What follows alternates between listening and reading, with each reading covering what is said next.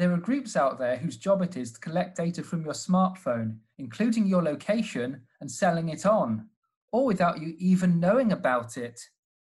But this multi-billion-dollar industry isn't operated by cyber criminals. It's the business of data broking. Organizations collect this data from our smartphones and sell it to companies and even governments for marketing, advertising, and more. But what are data brokers? How do they work? And is this business a threat to our privacy?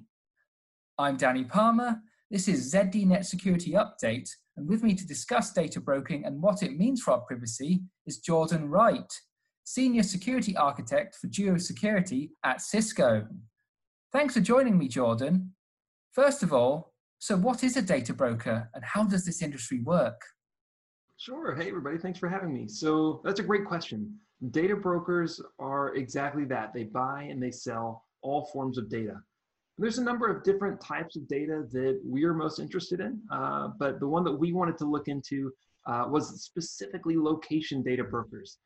These companies, they buy and sell all forms of location data. These can include, raw GPS coordinates. These could include the make and model of your device, Wi-Fi networks and Bluetooth advertisements in your area, and you name it, all geared towards trying to pinpoint unique people at unique locations throughout the day.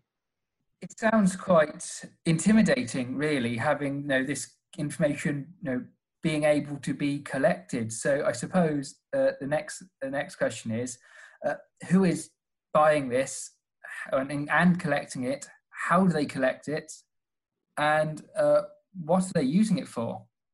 Sure. So this is kind of a multi-tiered economy, if you will. So you have the data brokers themselves, and their goal is to aggregate collections of high-quality location data.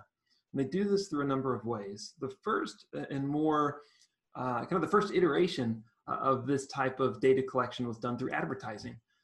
They would hook into advertiser networks and collect the data whenever an advertising network would say, I'm looking for anyone who wants to post an ad for somebody at this location. They decided that a better approach would be looking to what they call first-party data. So this is where they actively pay developers to embed a bit of code in their mobile applications that collect and send this data upstream to the data broker. So the value to the developer could be any number of things. On one hand, the developer may be able to offer targeted advertisements in their app, or they may be paid just outright for selling the location data itself. So after the data broker collects this huge corpus of data, we're talking hundreds of millions of people every single day, then they want to sell it. They want to offer either services wrapped around the data or the raw data itself. So services could be anything from giving feeds about how many people go to a particular restaurant quarter over quarter so that you can get an idea about how successful the restaurant's being. You could have an idea of how many people are visiting your own locations if you're a business. You can try to optimize based on that foot traffic. You may have people trying to build segments or profiles of people that are doing particular things, that live in a certain area, that go to different locations. All of these are services that they can offer for sale to other partners for any number of reasons. These could be, people working in finance who want to try to determine the performance of companies, but we've also seen this data be used by governments to, in some cases, try to track illegal immigration as people cross country borders.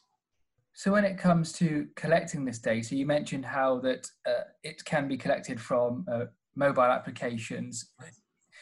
Is it the case that when people download various popular applications, I won't name names, but this sort of tracking is going to be in there without people really knowing? Because when we all download apps for our phones, there's the consents for what you can do on the phone, obviously, which are given, and then there's going to be a privacy statement, which are usually dozens of pages long and nobody reads. So nobody's really going to know this is going on unless they are going through the details, in really fine detail. That's right. And that's, truth be told, that's part of my biggest concern with this entire industry, is that there's a significant information asymmetry between what the average consumer knows about what they think is being collected and what's actually being collected. The analogy that I give is, you wouldn't want to walk into a store where there are no prices on anything until you get up to the register and you try to check out. But this is how we're operating in this model, where I may be told, I'm downloading an application, it needs to access my location in order to function, and that's kind of about it. So at that point, I don't really know the true cost of what I'm giving up in order to use this application.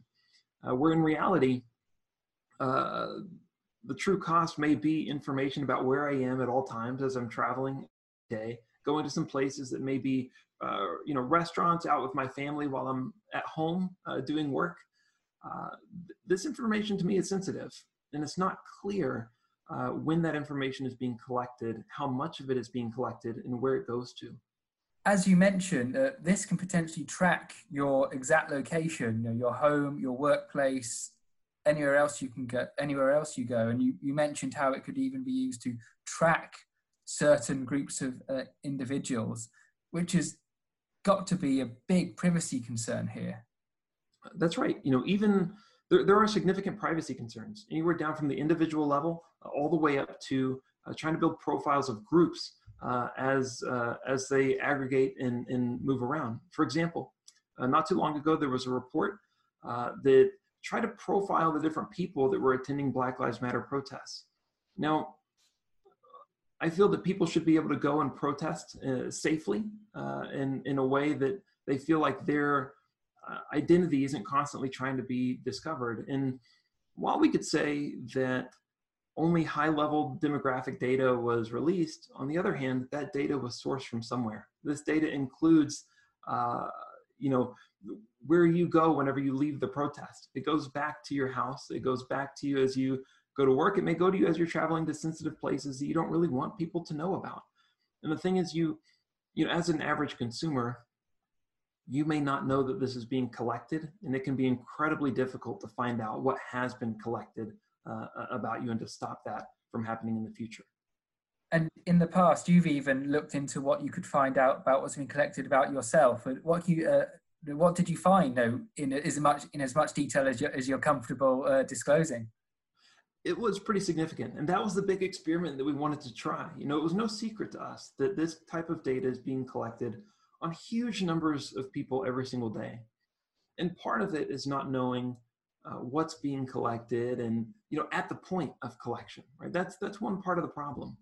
But the other is, how much leverage or how much visibility does the average person have into understanding what has been collected about them in the past? So to that end, I ran a little experiment where there's two pretty well-known privacy regulations. There's the GDPR, and then there's the CCPA.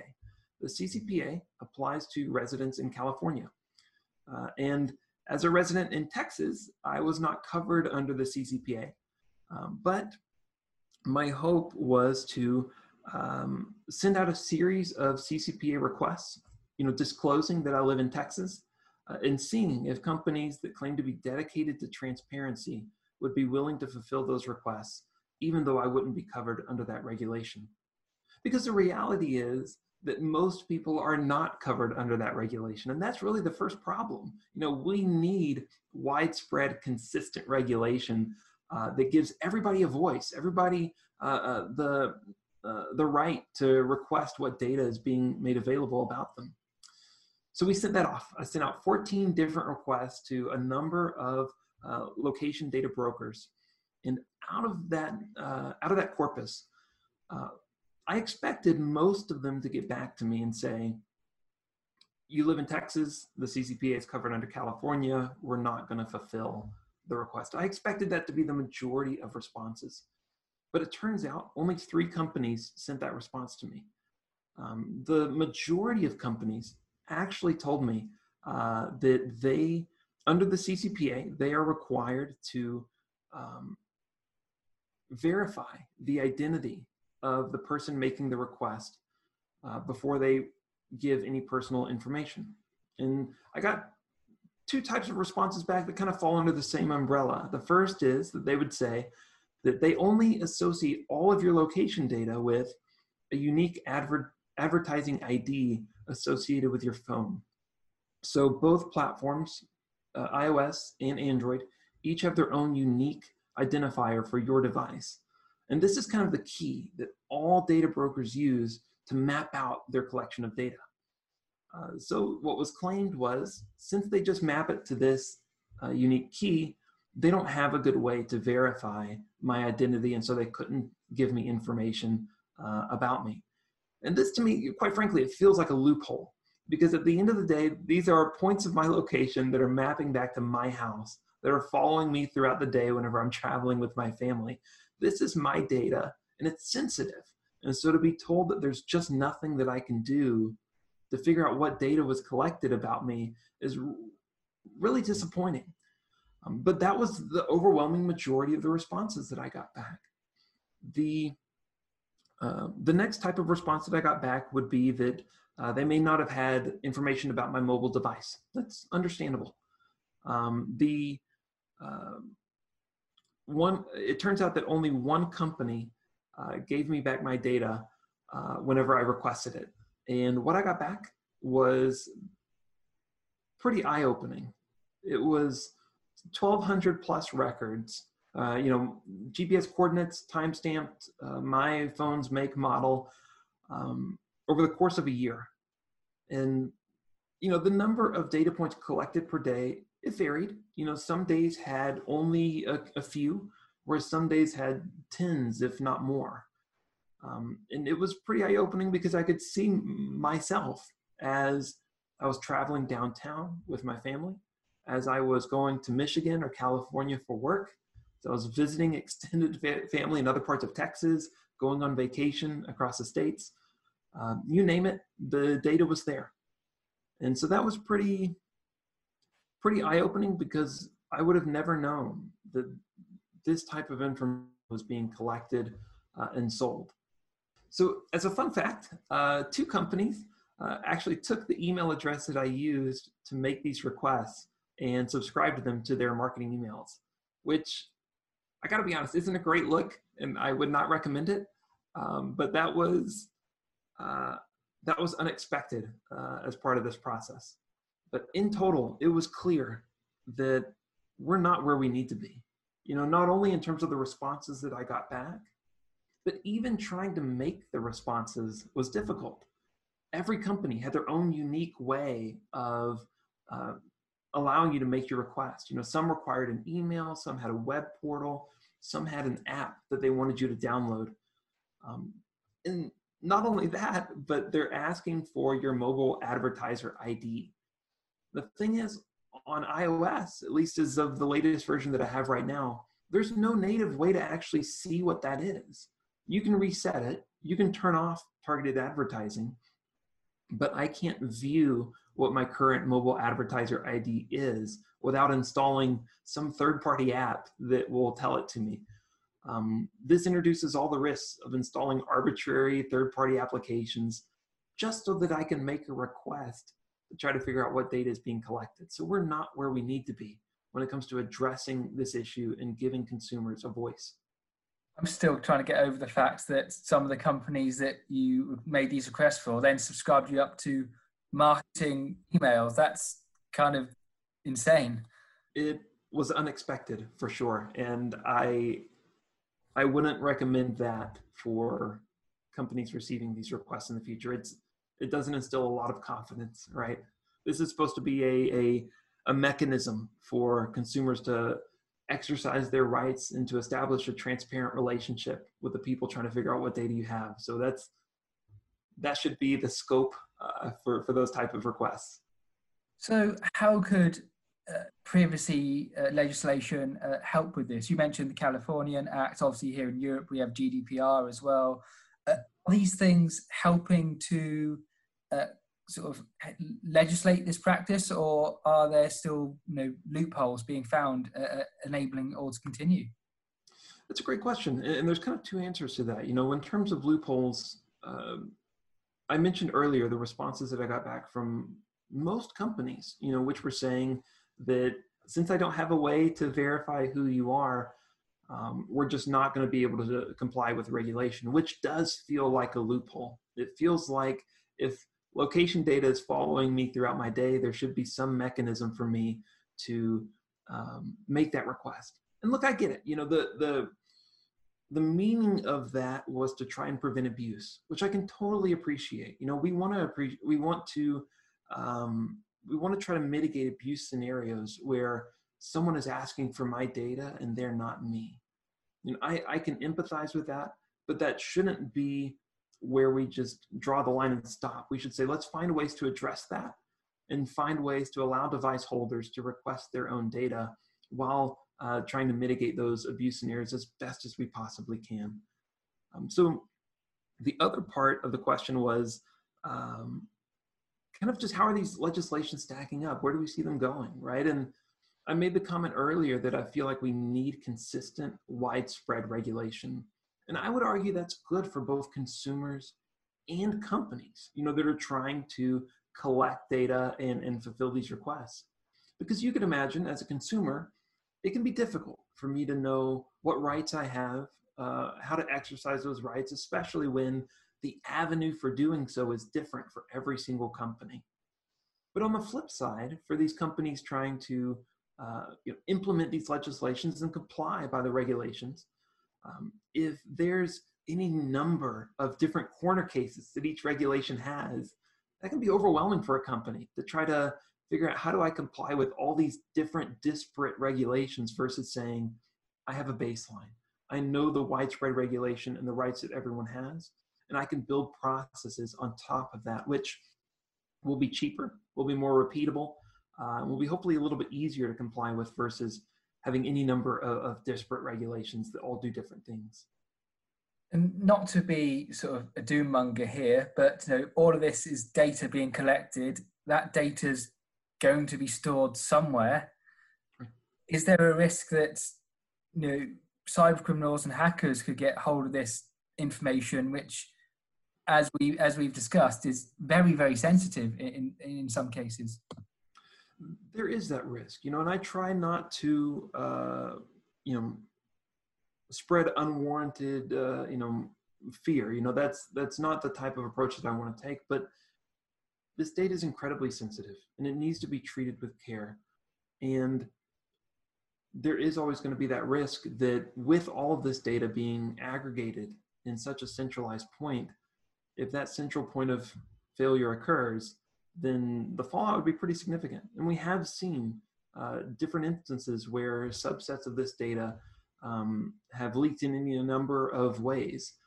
So I think that just like any company holding data, I encourage all companies to do the very best they can to treat this seriously, to protect it and do everything they can to make sure that they're protecting the people who this data represents. But that's always going to be a risk whenever this data is aggregated and collected in a centralized way. So what can people do if they're worried about their information being potentially collected in this way? Is there anything they can do on their smartphones or other devices to stop themselves being tracked like this? There is. So each platform has the ability to do what they call turning off targeted advertising. And really what this does is it either makes that unique advertising ID, that unique ID for your device, inaccessible to where apps can't request it because it's gated behind some function call where they say, can I use this? And then the device says, no, you can't. Or it just zeroes it out. It says, we're going to completely mark it over with zeros, and it becomes useless for advertisers. Now, disclaimer, you will still receive advertising. Doesn't mean that you're going to block all ads. It just means they're not going to be associated with your unique device. And that can prevent the collection of your device as you move about throughout the day. The other thing you can do is, if you don't want to turn off targeted advertising completely, you can periodically just reset your mobile advertising ID. But at that point, it's probably just easier to turn it off altogether. And the other side of it is what platforms are doing to increasingly offer privacy protections to consumers. And we're seeing some really exciting things happen in this space. Just recently at the last WWDC, Apple announced that they're making some pretty significant strides in terms of really, at the end of the day, giving users informed choices. We want to let people who are using our devices understand that cost, understand what data is being collected, how it's being used, and to really decide, am I comfortable giving up this data? If I'm trying to use a mobile application that gives me access to maps, maybe I'm comfortable sharing my location.